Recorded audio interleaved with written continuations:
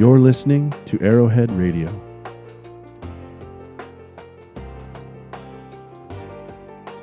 He doesn't love us because we're good. He loves us because he's good. You can't steer a boat that's not moving. We as Christians, we need to start opening our mouths. And it says that he who believes on the Son has life, and he that does not believe does not have life, and the wrath of God abides on him. To me, one of the greatest things God did to me was give me peace. Give me a hope. Give me a promise. And I thought, I have eternal life. I'm bound for heaven, and it's forever. I'm Mark Dana. And I'm Venus Cote. And this is Hope to the Nations. Eric Sinclair. Yes, sir. What are you up to these days? Right now, I'm working as a family well-being worker. Oh, wow. There's a little over 600 of us in Ontario working. Okay. It's just an Ontario thing, a provincially funded program, and it's located on my reserve, my First Nation, Wachegamus Bay. So what do you do? Right now I'm working with youth. That's my main focus. It's supposed to it's cut up in three things. The reason why the family wellbeing program was established, it came out of the Truth and Reconciliation. Right. Okay.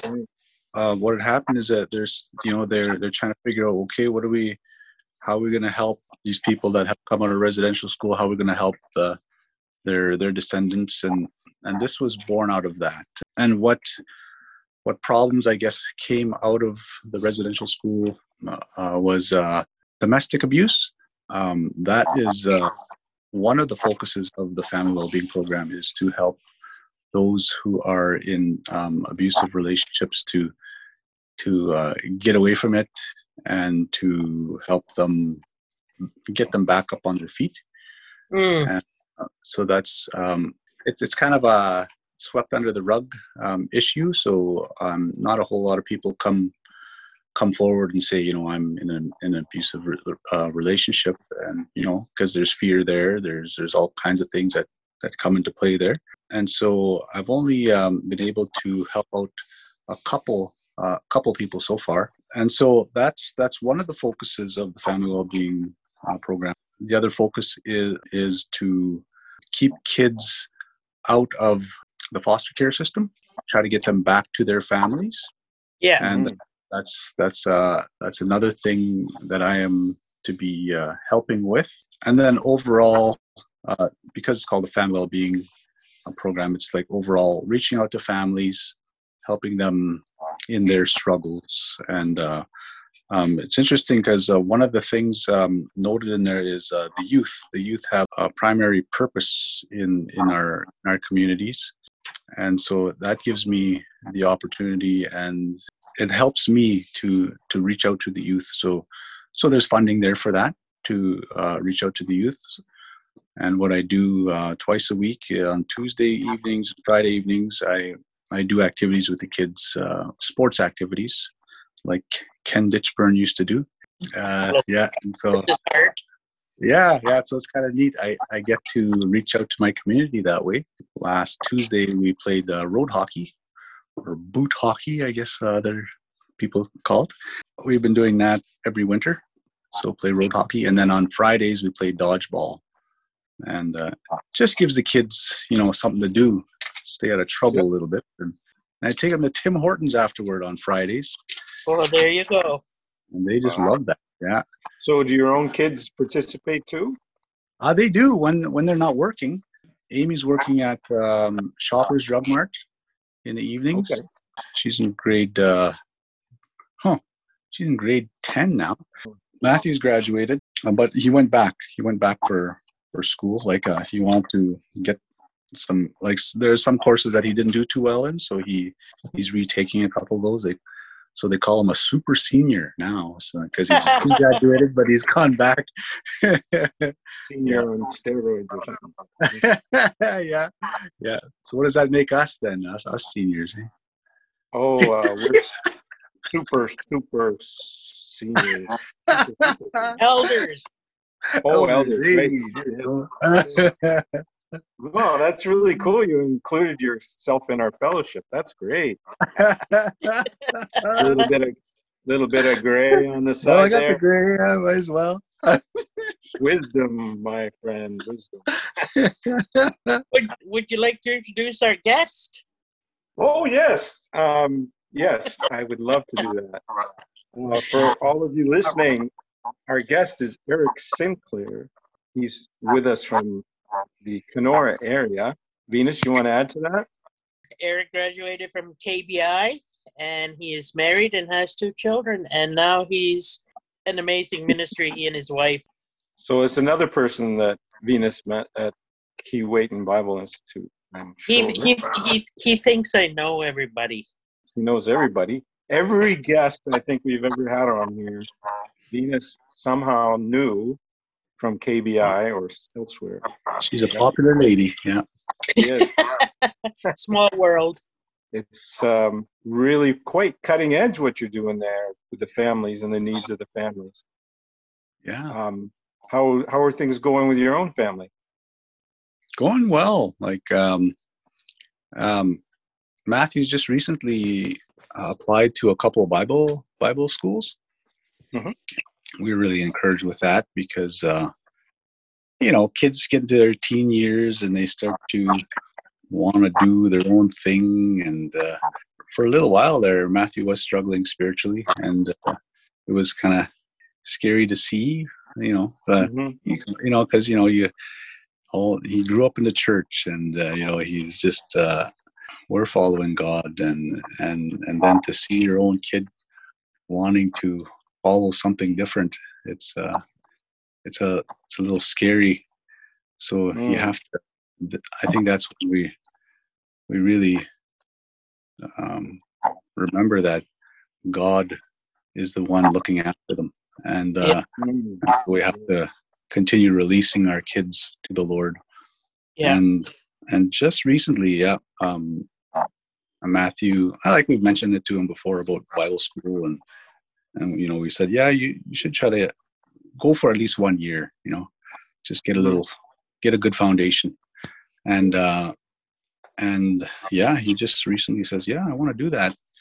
And so we helped him look at Bible schools online to apply. And so he's applied to a couple of them. And actually, I want him to also apply to New Brunswick Bible Institute. Oh, wow. Oh. He wants That's to only right now. 15 minutes for me. That's 15 minutes from my house. Yeah. Really? Oh, wow. That's cool. Look after him. Yeah. Yeah, for sure. So I'm going to get him to look into that school as well, because we heard some good things about that one, and also Miller College of the Bible. Yeah. That one he's applied to as well, and he's also applied to Nipawin Bible Institute, and so or Bible College, I guess they call it now. So we're excited for him, and kind of sad too. He'll be leaving the nest for a few months, and so starting a whole new chapter, eh? That's right. Yeah. What would you think would be the value as a parent of a Bible education? I think it's very valuable, because even as parents, you try to teach them the right things, and you give them advice on biblical situations, and but sometimes they need more, like friends, and also teachers. So I think there's something very valuable there, that they need to get out on their own and become their own person, and find out the truth, on their own time.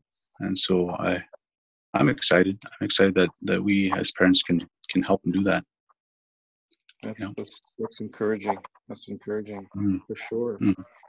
Yeah. Mhm. Did you, when you were his age, were you following the Lord's ways at that moment?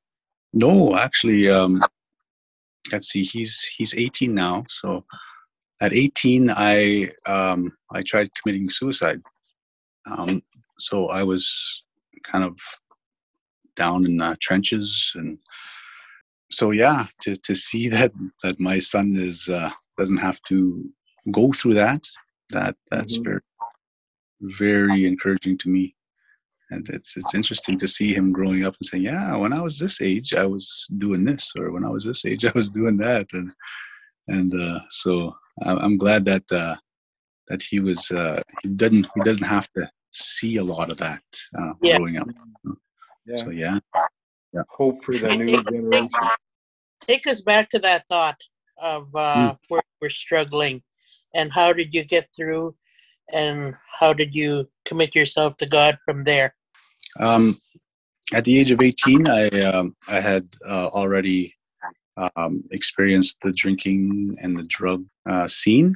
At that point, growing up, I was an introvert, and I kind of, I guess now that I'm older, I kind of go back and forth to being an extrovert and an introvert. But when I was younger, I was very mainly an introvert, and so kept to myself a lot, stayed in my room lots, and just did that. And then over time, you experience the drug life and just your own thoughts, and I became suicidal, and I wanted to kill myself. In fact, the place where I wanted to kill myself is like a 3-minute walk from my office, and it was a tower. There's a tower it's still sitting there, the tower, and they put up this tower because they had these satellites, these big old satellites, and people were getting TV programs that they can watch through satellite on the reserve here, and so I decided one day or one night that I'm gonna climb that tower and jump off. It's built on these rocks, and so I was hoping that it would be a quick death. And so that night, I was still living at my parents' place, 18 years old, and I decided, yeah, I'm going to go do it. And so it was nighttime. I was walking up toward that tower, and it was like fall time.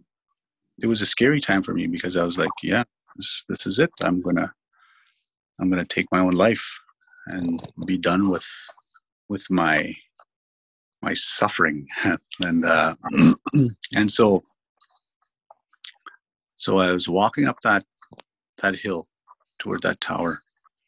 Interesting thing happened was it was starting to get windy, and I was like, oh yeah, well, I didn't really think much of it. And then I started getting closer to the tower, and it started getting windier. It got to the point where I was literally staggering up that hill to get to that tower. It was so windy. I wasn't drunk or anything. I was just fighting the wind, trying to get up to that tower. And then it dawned on me, who sent that wind?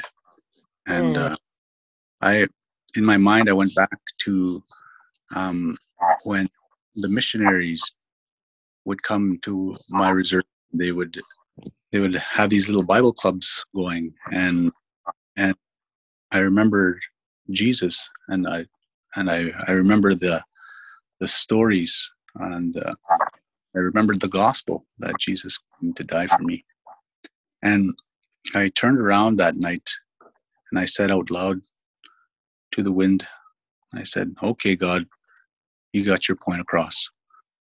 And I went home, and I went and laid back down in my bed there, my parents were out in the living room watching TV. And when I was a kid, I learned to ask Jesus into my heart for him to save me.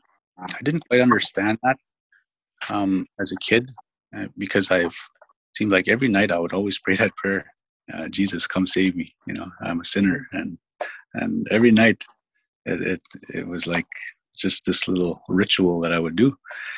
But that night, it became a life-changing moment, because when I cried out to God silently there in my room, it was like the Spirit came down to live in me. I just felt this joy, this immense joy, a joy that I've never ever felt in my life. And I wanted to get up and run into the living room and tell my parents what had happened. But I was scared. I like, what are they going to think of me? Because the idea around here of a Christian is someone who's crazy. And I thought, man, they're going to think I'm crazy.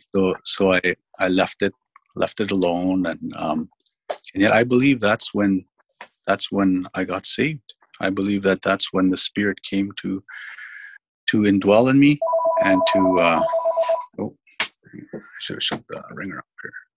I got scared and I left it, and I kept it to myself. And then eventually over time, I got back into the drinking and the drug, and fell back into that same lifestyle. And I'm glad that God is so patient with us, that he remains with us. He doesn't leave us. Over the next couple of years, God was patient and sent another missionary to a home that I was living in, a home where we drank all the time. And that missionary encouraged me back to the Lord. It was just neat to see how God did that. Like over time, he just called me back to himself again. And I'm always encouraged to think that when I see people struggling, when I talk to people that don't know the Lord, that God is not done with them. God is patient with them, and he's calling them to himself. One of the things that people don't understand about God, and I'm learning myself, is that he is patient, he's compassionate, he's a just God, but it's not the other way around. Like, it's not that he's a just God just looking for justice. He's actually patient with us and loving us and compassionate. That's more of who we see God than actually is justice. I guess we all see that in our lives. So when did you actually make it public? So that same missionary, he was reaching out to our community here. I was about 19, I was going to turn 20. And he was reaching out to my family, like my cousins and my uncle's sons, and he had this relationship with them, and he would take them over to his place, and they would have supper. And the cousin that I was living with was one of the guys that was going over to the missionary house, and he would come back in the evening, and he'd say, "Man, that was just so good to be with these people." He's like, he would tell me about them, and one day, one of the ladies that was going out with one of my cousins, she had come to the Lord through this missionary's ministry, and this was the first time I ever saw a native Christian that I knew, and she was very kind and very quiet, and my cousin brought her like he was the boyfriend of her, he was the boyfriend of her, and they came over to visit us, and we had just finished having a weekend of partying, and the house was dirty, and the dishes were all dirty, and they came over to come and visit, and she walked in and immediately went right to our sink and started doing our dishes. And we sat there, kind of watched her, and we visited us guys, and that in fact the missionary would or maybe he would drop off these little tracts and stuff that we can read, and we were making fun of one of these tracts, and I was trying to get a rise out of her, get her mad, give me an excuse, to blame or to, I don't know, just to make fun. And she did not say a thing. Like she was just quietly did our dishes, and after the visit, they went home, and that really spoke to me, because she didn't get mad at us, and it kind of I guess, I don't know, it just made me think, wow, who does she worship, or why the difference, and so anyway, that spoke lots, and I started thinking a lot more, about what should I really commit to God, like should I really do it?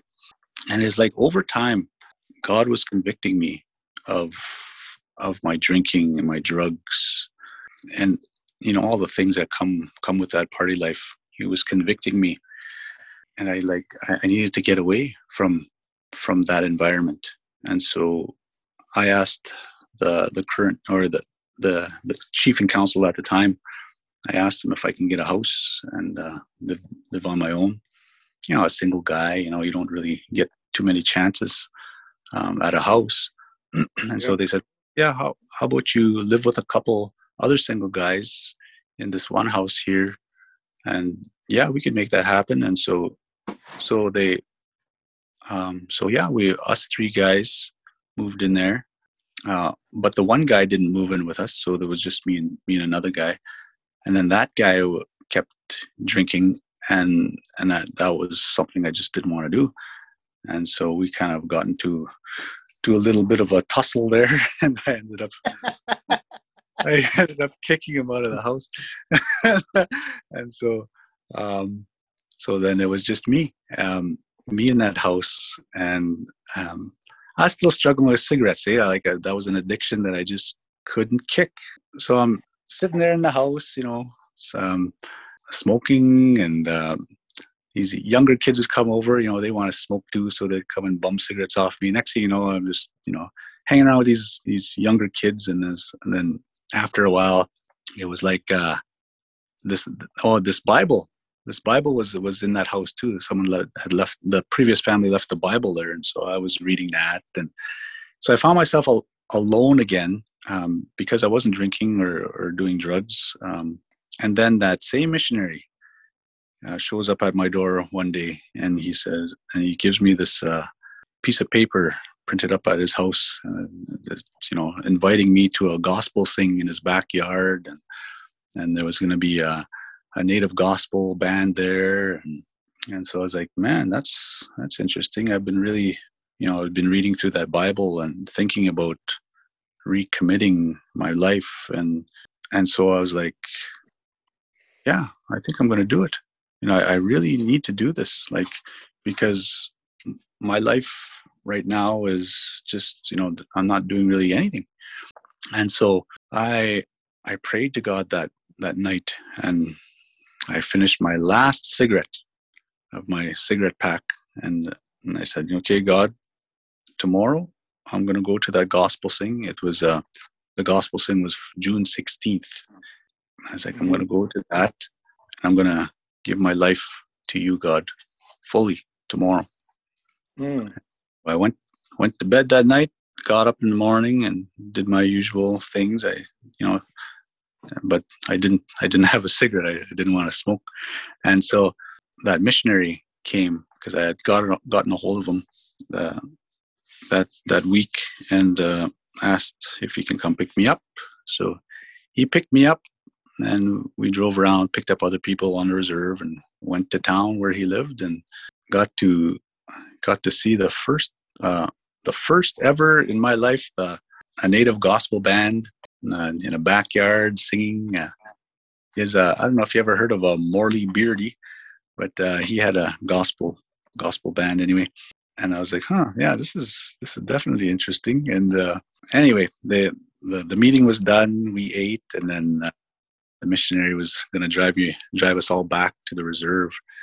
And we were on our way back, and I'm thinking in my mind, I'm like, I need to ask him to help me come to the Lord. I knew exactly how to come to the Lord. I knew because when I was a kid, I heard the way, and yet I wanted his help. So I told him, I said, Dave, can you drop me off last? And he said, sure. So we dropped off everyone on the reserve, and then drove to that house that I was living in, and we pulled into the driveway, and we just sat there. And I was like, I was wondering if you could show me how to come to the Lord. I think that's how I said it. I can't remember how I said it, but he said, "Oh, yeah." He said, "I could do that," and then he says, "Can I come inside?" Yeah, sure. So we went into the house and sat there in the living room area, and I could tell he was nervous. He was just he's looking through. He was actually looking through my Bible, and he's fixing up some of the pages, some of them were dog-eared from just being thrown around, and he's fixing them all up, and he's just cracking his knuckles, and he's trying to explain to me, and he's going to different verses in the Bible, and reading them to me, and yet I already knew, like I just wanted to pray with him. I just wanted to make that day the day that I was going to follow with all my heart. Yeah. And so we prayed. He asked if I needed to confess anything, and I confessed some things, and then after we prayed, he took me through the sinner's prayer, and then he looks at me after and he says, "So," he says, "how do you feel?" And I'm like, "Well, same." Like, I think he was hoping for some miraculous thing, or I don't know what he was hoping for. I should ask him one of these days. He lives in the States, but anyway, that was the beginning, and he said to me, I'm always here for you. Just let me know if you have any questions, or and I said, I actually would like to do something. And he said, "Oh," he says, "Yeah, I wanna have a bonfire." I said, there were some things in my house that I knew didn't please God, and I said to him, I wanna burn these things. And he's like, "Oh, yeah, for sure." And so he came back that evening, and he brought another missionary, and that missionary became my spiritual father. They came to my house, and we sat there, or we stood there and around that fire and watched my things burn. It was interesting because as we were stood there watching the fire burn, one of my cousins pulls up in a taxi, all drunk. And he was wondering what we were doing. I don't even know why the taxi stopped there, or what. Maybe he was just looking for somebody, but he came and said hello to us, and right away it was like the first test of my faith. Like, hey, I'm associating with these missionaries now. Should I? And what should I do? And yet I stood my ground. I said, I visited with him, and we were all, enjoying a little visit, and introduced him to the one missionary guy, because he was new to our community. And it was neat again to see the test of faith there, that I could have just said, "Oh no, I don't know these guys, I don't even know why they're fired here." I could have did something like that, but no, it was Peter. It's like Peter did. Yeah. So it was exciting. It was exciting to know that God was there for me. He had sent those two missionaries to be my mentors, and yeah, it's been a great journey since. You know, you get your lonely times because you're not only Aboriginal or Indigenous, but you're also a Christian, and Yeah. That makes it a little bit more lonelier than most people experience. But I think God that sent you a helper, right? A companion. Mm-hmm. How did that Yeah. happen? Tell me about Okay, you talking about the Holy Venus likes Spirit this or my part. wife? Venus always lights up when we get to this part. your wife. Oh, my wife. Oh, okay. Yeah. Oh, yeah. Spell it out. Oh, well, my wife can act like the Holy Spirit every once in a while too. Oh, That's a good one. Yeah, strong convictions. something Yeah. about it, right? Yeah, I met my wife at Bible school. I guess to tie that story together, it was I was really, well, I was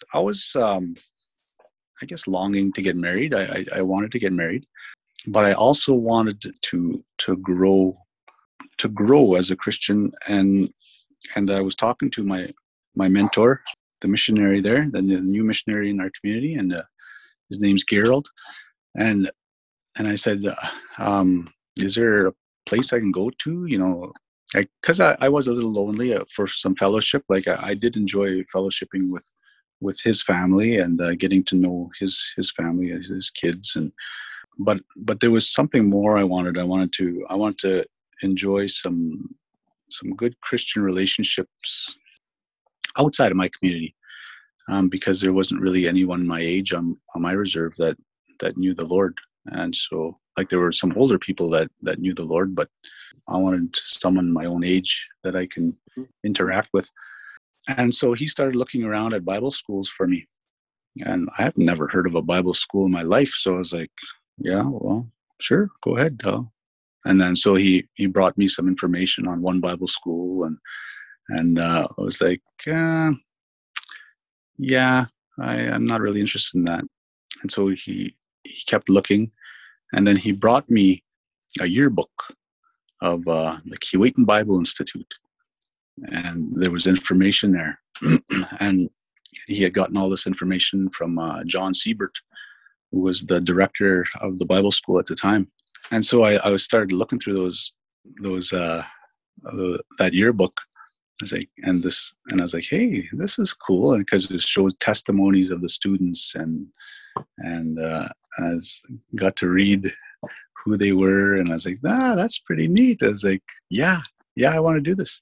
So he made some arrangements. There was an application process that I had to go through.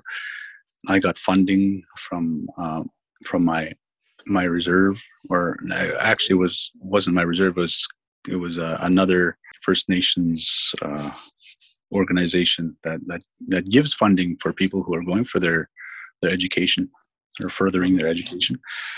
And so I got the funding, and the application went through, and I got accepted. I jumped on a train from Kenora, Ontario, all the way to Edmonton, Alberta. It was a 19-hour ride. Never been on a train before. Actually, I think I was when I was a baby. But anyway, it was, I enjoyed that trip. It was just so beautiful to just see the prairies and be on a train. It was really neat. And and I got to Edmonton, jumped on a bus there up to Lac La Biche, and that's where I met John Siebert. He picked me up at the bus depot and took me to KBI.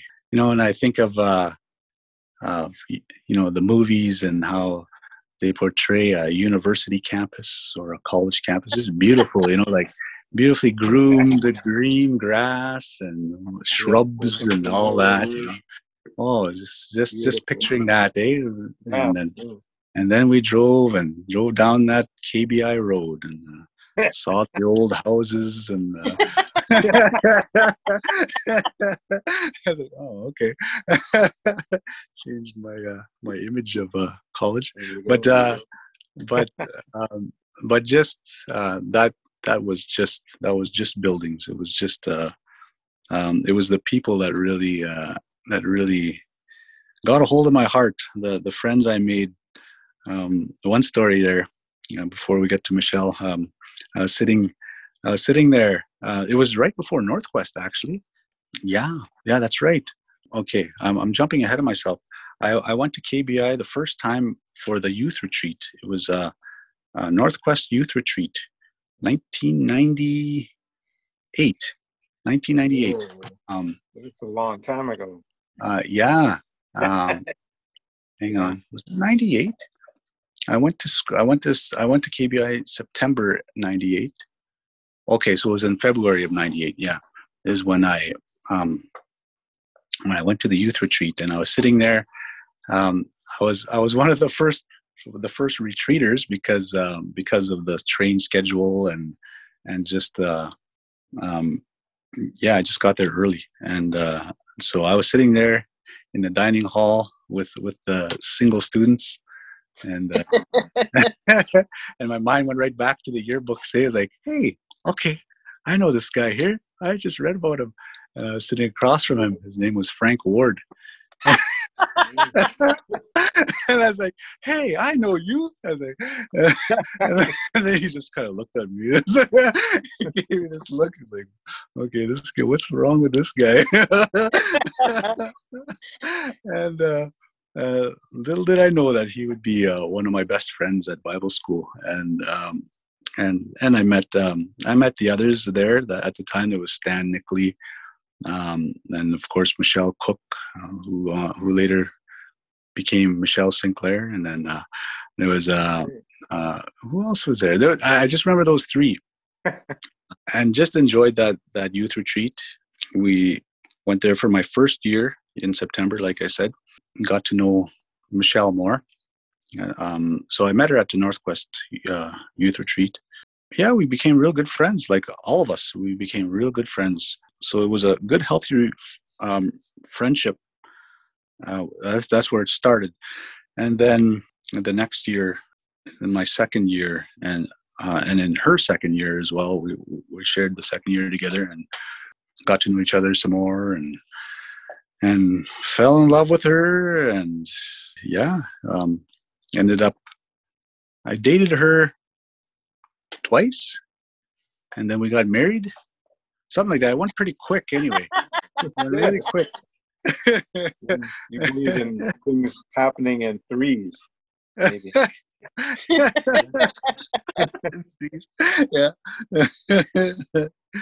So we've been married for 21 years, going on 22 this summer. Bless your heart. Oh, thank you. Yeah, she's put up with me for these past 21 years, and yeah, she's definitely a godly woman. What is her home community? She's from Thompson, Manitoba. Okay. Big tree girl. Yeah. Wow. Yeah. So you have a lovely family. I know that. Yeah, you have a love, and you sing together sometimes. We did a lot of singing together in our first decade of marriage. Yeah. First of all, did you play guitar before Bible school, or did you learn? I played before Bible school. I was 15 when my cousin introduced me to it. When I became a Christian, I put it away because all I knew was rock songs, and, and I didn't feel comfortable playing that at Bible school.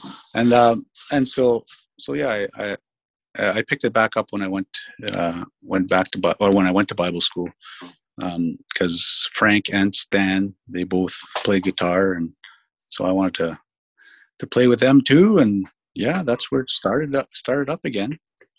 And we went to Tribal Trails for our second year. You get the chance to go and visit headquarters in Prince Albert, Saskatchewan, and that's where we got to see Tribal Trails. And for some reason, they put us on the same team, me and Michelle. And at the time, we were kind of, we were checking each other out. We weren't really a couple yet. And next thing you know, we're singing together on tribal trails in the studio there. And, because we had a singing ministry as a school team, like, our class would go out and sing and stuff. So that was our first time ever being recorded together in Tribal Trails. It was before we were married. And I think to this day, you could even see us singing together, really young looking. And see, that's how I stay young, eh? Was it in black and white? Yeah, black and white.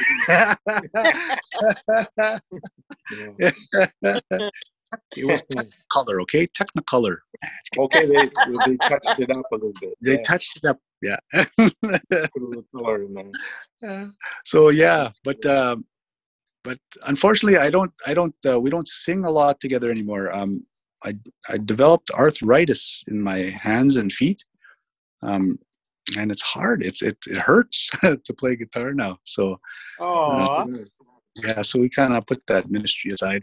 So. Maybe you can pick up some other kind of instrument. Maybe, yeah. Oh, yeah. Good. something I could play without my hands.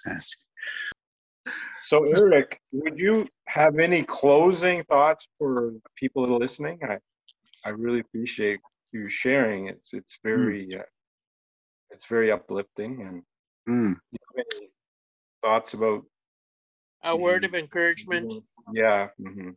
Oh man, one of the things that has been encouraging us, we go to church here in my hometown, and one of the guys that speaks there, he used to be the pastor there, but now he's retired, but he still comes and speaks when we need a speaker.